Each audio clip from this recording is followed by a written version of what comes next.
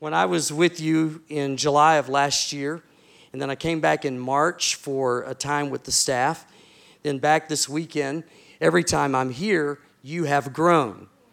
Like there's progress. And it kind of reminds me when I was growing up, on about 5 to 6 occasions a year, we would travel to another city to see my grandmother, my mom's mom.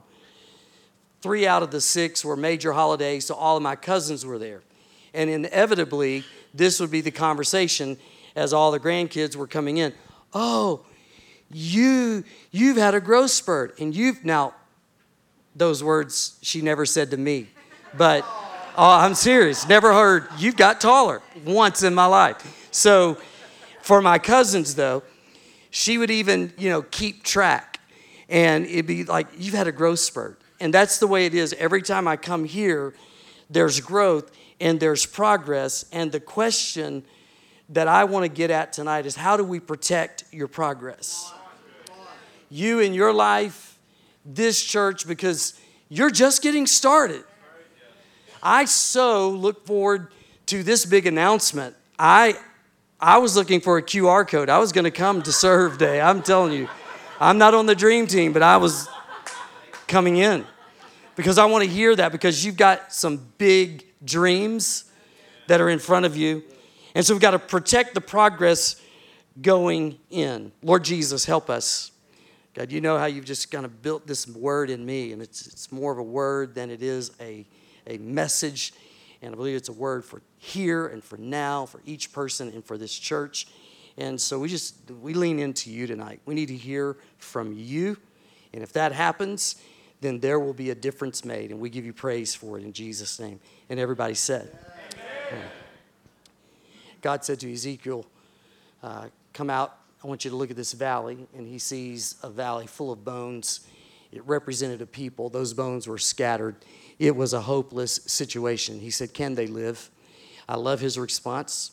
He answered the question with a question, because when you're looking at something hopeless, the best thing to do is say, I don't know, only you know. That's safe, especially when you're talking to God.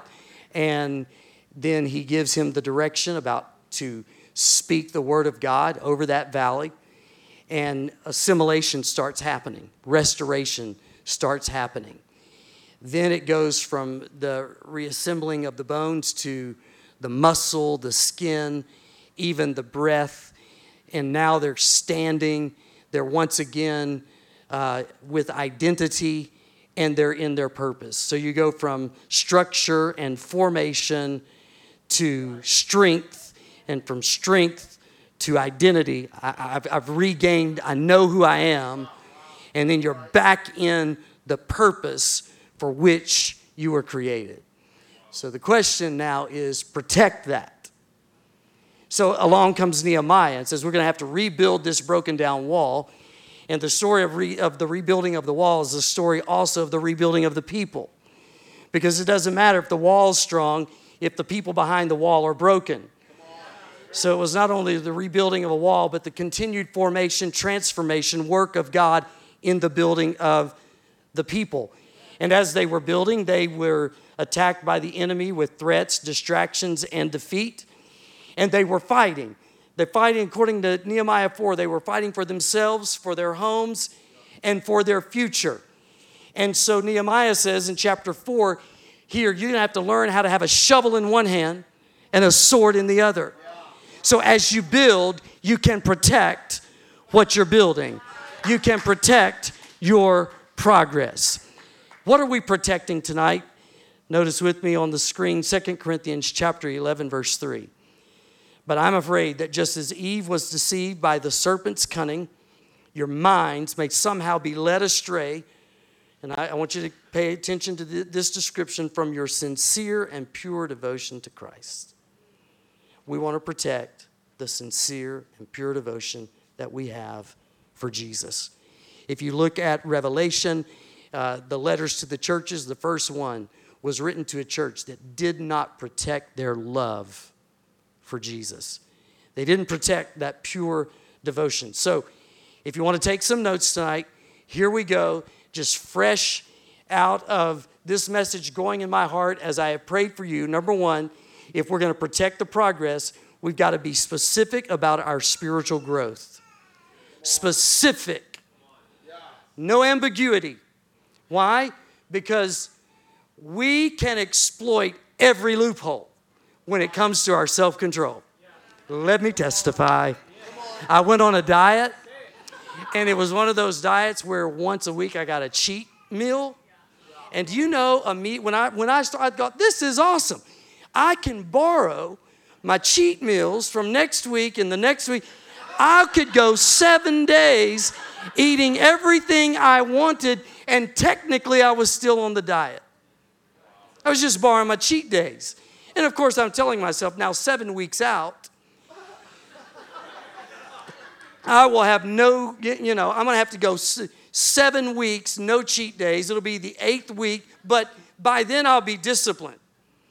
So see, I was exploiting the loophole. And that's the way we can be when it comes to our self-control. So we've got to be specific when it comes to our spiritual growth, because I'll find a way around it. Like, I know I'm supposed to read the Bible. Here's the question: when am I going to read the Bible? Like, tomorrow's coming. When will I have time to nurture my heart through the power of the inspired, infallible, living Word of God? I know I need to communicate. I know I need to have that time of worship. So when will it happen? You know where you are. You know how God has brought you to where you are. You know what's happening in your growth and healing. I say that because I believe everybody we talk to in the family, in the church family, they're growing or they're healing or both. Where are you on the journey? So how can you be specific? Take away the gray area. Take away the opportunity to have the information of what you need to do, but not holding yourself accountable to doing it. Protecting my spiritual progress is knowing this: if I'm not actively tracking, then I am backtracking, because there is no cruise control in Christianity. Will we protect our progress? Let's be specific about spiritual growth. Here's number 2. Check your circle, like the people. I mentioned Nehemiah, like chapter 1, when he's getting the vision and they start the wall. The first enemy, among the first, was Tobiah, and he had one agenda, and that was to defeat them. He criticized them. He tried to distract them. When you get to chapter 13, now I remind you, by then, the wall has been rebuilt in miraculous time. After the wall was rebuilt, it's the first platform built in the Bible upon which a man would stand and declare the word of God. And Ezra stood on that platform, and for some 3 weeks, it was just nurturing the people in the word of God, because they had lost that word. And even the children of the adults, it says that they didn't understand the language of Judah. Because when we don't protect our progress, then the word, the truth, will not pass on to the next generation. And somebody would hear me preach about an infallible word, and they were like, what are you talking about? What do you mean, one name given among men whereby you must be saved? What do you mean? No. This is the culture of my truth, your truth, his. And when we say, no, there is the truth, that's like I don't even know what you're talking about. Come on, church, let's protect the progress. Let's protect the progress. So here's the story. Ezra, he brings the word. Revival is hitting. The people are growing. But something happens. By the time you get to chapter 13, Nehemiah leaves, takes a break. He goes back to check on things where he once was.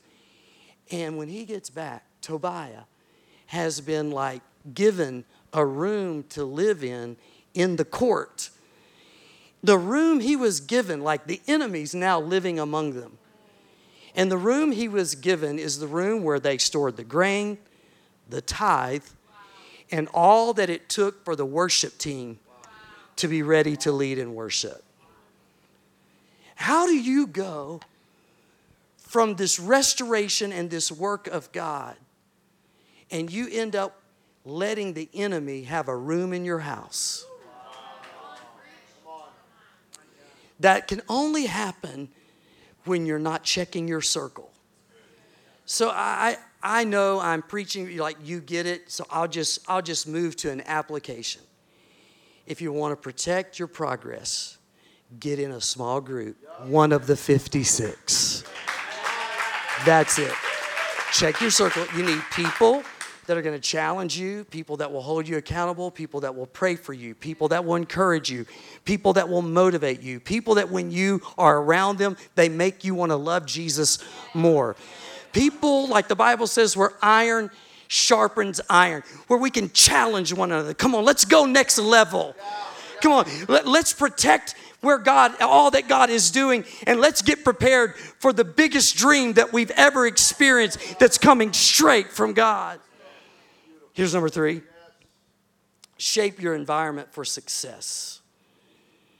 For spiritual success. Hebrews chapter 2 verse 1 says, we must pay the most careful attention, therefore, to what we've heard, so that we do not drift away. What had they heard?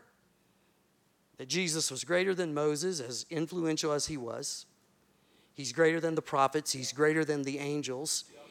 He has no comparison. There's no equal. His glory is higher than the heavens. Having heard that, now notice the words, pay the most careful attention so that you don't drift away. You know how it works when you get in the ocean. All you have to do to drift is nothing. There's an undercurrent. You don't have to do anything wrong to drift spiritually. You just quit paying most careful attention to the fact that you know Jesus is the highest and the greatest. Kelly, my wife, who's here, and we're just on this journey. I just love her so much. For the last year, every day, like really, really early, so early that to me it's the middle of the night. You know, there's a certain point. I know it's technically a.m., but it's still the middle of the night. And she gets up every day and goes to CrossFit. And so I watch her do this, and one thing that she does is that she shapes her environment for success. She puts the clothes out that she's going to be wearing to CrossFit. And she says when she looks at them, the idea of putting them away and going back to bed is saying, hey, do that, but then no, I got them out. Even if you had to get the clothes out, you may just say, not today. Not today. But she shaped the environment for success. See, willpower, it depletes. So you got to take options off the table. Like I have the option to get it all out in the morning. But I'm going to take that option off the table because I may not have enough willpower to get the clothes out and put them on. They need to be ready. If I need to wake up in them. Like, you see what I'm saying? Like, shape your environment. Here's one. Back during the pandemic and during all of the political upheaval, my attitude was not honoring God all the time. And I felt the Lord say, shape your environment for success. I said, how? Here it is. Less news, more scripture. See, and as I did, it's like, hey, news isn't your reference point. Jesus was just speaking this morning. I'm your reference point. There's never will there be a president that is your spiritual reference point. The White House has no moral authority. The moral climate of culture, that challenge and need rests at the door of the church, not at the door of city government, county government, national government. So come on. The news is not your reference point. I am your reference point. I'm greater than Moses. I'm greater than the angels. I'm greater than the prophets. Fix your eyes on me. Give him a praise. We're going to protect our spiritual progress. Yes, we are. while I'm here, shape your environment for spiritual success by knowing that part of this undercurrent in culture right now would love for you to think that obedience to Jesus is nothing but religious legalism. And it is this, in some ways it's subtle, in some ways it's just like a straight up frontal attack. So in Acts 3, there's a lame man. He's been that way his entire life. And here comes the church, Peter and John. They say, hey, what you need is Jesus. You are looking to the wrong source to meet your need.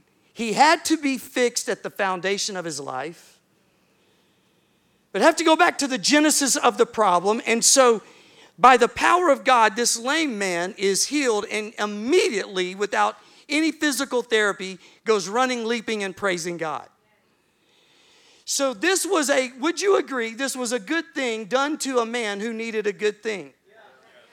And Peter and John end up in jail. Get ready. Get ready. Because that's what's happening around the world. It's been going on in places around the world. We're just now starting to see an intensity of real persecution. So I just want to place it right here. A guarded heart, a life that is being transformed, a life that is anchored in the Word of God, a life that follows biblical principle, not my feelings. The Word is not to line up behind my feelings. My feelings are to line up behind the Word. I don't care how good it feels, if it feels so right, if it's not within the biblical boundary. You don't edit Scripture. God got it right the first time. I am the one that has to transform. Come on, we're going to protect our progress because we are people who are going to follow the Word and not our feelings. You want to shape your environment for success? Build your life on a rock. How do you do it? You practice what you read. It's not enough to hear it. It has to be applied. Here's the next one. Honor the gathering. Hebrews 10:24. Let us consider how we may spur one another on toward love and good deeds, not giving up, meeting together, as some are in the habit of doing, but encouraging one another, and all the more as you see the day approaching. I, nor your pastor, will ever tell you or advocate that there's power in this building. The power is in the gathering. It just happens to be in this building. The word of the Lord here in Hebrews about don't forsake the assembling, don't quit meeting. This is a word to people that are under real persecution. So how much glory, how much power, how much of the presence of God must have been in those gatherings? How much, now let's get, God help us to see this. God's like, I know you're under intense persecution, but what you get in that gathering, which could make the persecution even worse, is still worth it. Don't stop meeting together. I have read of a working theory out there that says every message that's ever been preached in this room is captured in a sound wave in the room. We just can't hear it. Every prayer that's been prayed, every song that's been sung. How many of you, and I'll set it up what I want to say with this, how many of you you sense like something's happening in this room right now? Could it be that the force of what it's way more than the sermon I'm saying? Is there not like a lot of pastors that have preached from this platform, and every sermon that Pastor Jabin has preached and every prayer that's been offered in this room, is it not like pushing me going, say that, say that? what you are feeling right now is the force that I think goes all the way back. It's in Hebrews. There's a cloud of witnesses that were willing to dream big. They built boats and said it's going to rain when there had been no rain. They shut the mouths of lions. They quenched fire. They overturned cities for the glory of God. And then some were brutally murdered. And it says of them, the world was not even worthy. And they're all gathered in like heaven's Colosseum. And maybe the force of what's happening tonight is the force that goes all the way back to a book of Genesis where God said, let there be. And maybe the light and the word is all that's coming together right now. And it travels, what I'm saying, travels through the atmosphere and enters these appendages on the side of your head. And you hear something, and then something takes a hold of your spirit. And on one weekend, this person says, I need to get saved. While this person says, I'm experiencing God's comfort and God's peace. While this other person is saying, I'm experiencing His sufficient grace. While somebody sitting over here will leave going, it's like I was the only one there. It's like that person has been in my DMs and knowing exactly what's going on. And someone over here is like, that message was just for me. How does that happen? We're just a sack lunch. We can't feed everybody. But when God puts a blessing on the sack lunch of a gathering, it starts ministering, come on, to where everybody leaves going, that was a word, I'm full. Let's honor the gathering. Now, what about online? Thank God it is a tool. But I promise you, if somebody's on the other side, they're not in this room. It's a blessing, but you cannot create what's happening right here in that home. It is a tool, and God is using it. But don't think that it's the same. Honor the gathering. 22% of people have not come back to church since COVID. Across church world, 22%. And they're even starting to quit watching online. Why? Because you can't experience at home. Can God move there? Of course. Can you experience God there? Yes. But if you're not in my living room, then what God's doing in you and what He wants to do in the gathering, I'm just like screaming. I'm sorry. This is in my soul. Let's get back to church. Let's go to church. Let's have some church. Yes.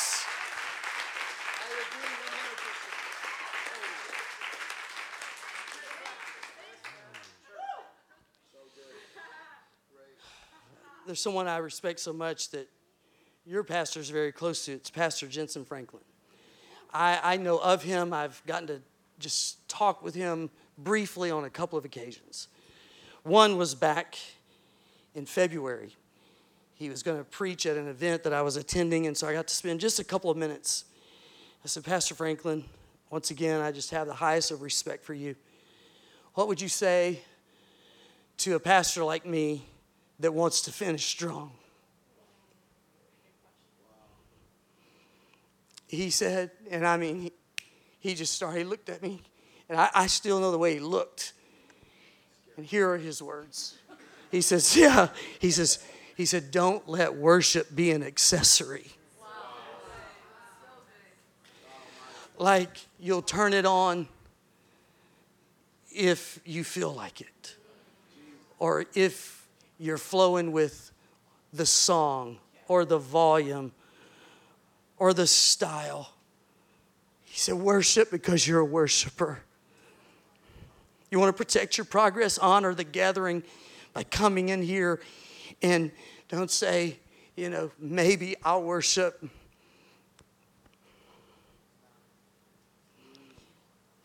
Let me just hold the Bible. I've been reading from Hebrews to you. Do you know that part of Hebrews is this eloquent, clear picture of what happened in the Old Testament as the priest could just go to the Holy of Holies once a year, one person in the manifest presence once a year. And then it would start this whole process to hopefully get to do it again for one day the next year. But then the perfect priest who then said, and I'll also be the perfect sacrifice. He didn't offer a sacrifice. He was the sacrifice. When he died, he said, like a curtain that was rent, it was me that was making access available. So now you can come boldly to my throne. You don't have to go through a priest. You don't have to go through some religious ritual. For you have been given access because of the perfect sacrifice of this one Jesus. Now, why? Why could I ever get to a place where I would say, I'll worship you if I want to?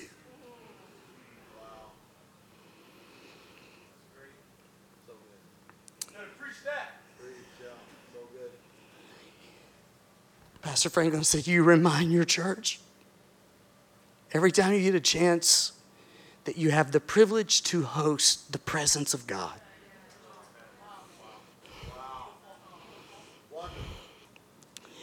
When you all were leading us in worship, I'm just like, we're talking about Lazarus. The devil thought he had me. But here we are. And then we go into worthy. You are worthy of it all. From you are all things.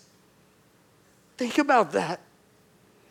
The breath you're breathing right now, the blood that's flowing through miles and miles of veins. The synapses of your brain are firing, and you're able to engage this moment. From him are all things, and to him are all things. You deserve the glory.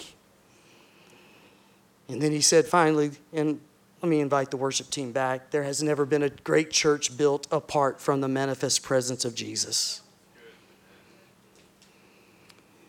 We'll have music here in a moment. I got a few more things to say, but right now, can we just honor the presence? You may want to lift your hands, Lord. We just honor your presence. Your presence. That you would want to be here. That you would want to call us friend. That you would show us how, from the time of the sin of man that created separation, we watched as there would be a portable tabernacle or a tent of meeting or the bush that caught fire by the presence of God, and it was the very glory of God. Like all of these places and spaces where you were just trying to be with. But it was just occasional. And then God, you loved us so much that you would send your son. And Jesus, you were willing to come from heaven to earth. Take on the form of a servant. Live a sinless life. And then give yourself in the place of sinners. You would take on sin. You would take on Satan. You would take on death, hell, and the grave. And you would rise triumphantly. And then 50 days later, you would pass through the heavenlies, having been tempted in all points like as we are, yet without sin. And you would be seated at the right hand of the Father, while simultaneously the gift, the presence that was occasional now becomes continual as your Holy Spirit fills the church. No longer just with them, but in them. No longer just coming alongside. Now the comfort, the peace, the counsel, the leadership, the power, the help within us 24/7. And we just want to honor you. We want to honor you for your presence. Amen. Can I say this, church, and get a praise ready on this? Better is one day in the presence of God than 1,000 anywhere else. Better is one day.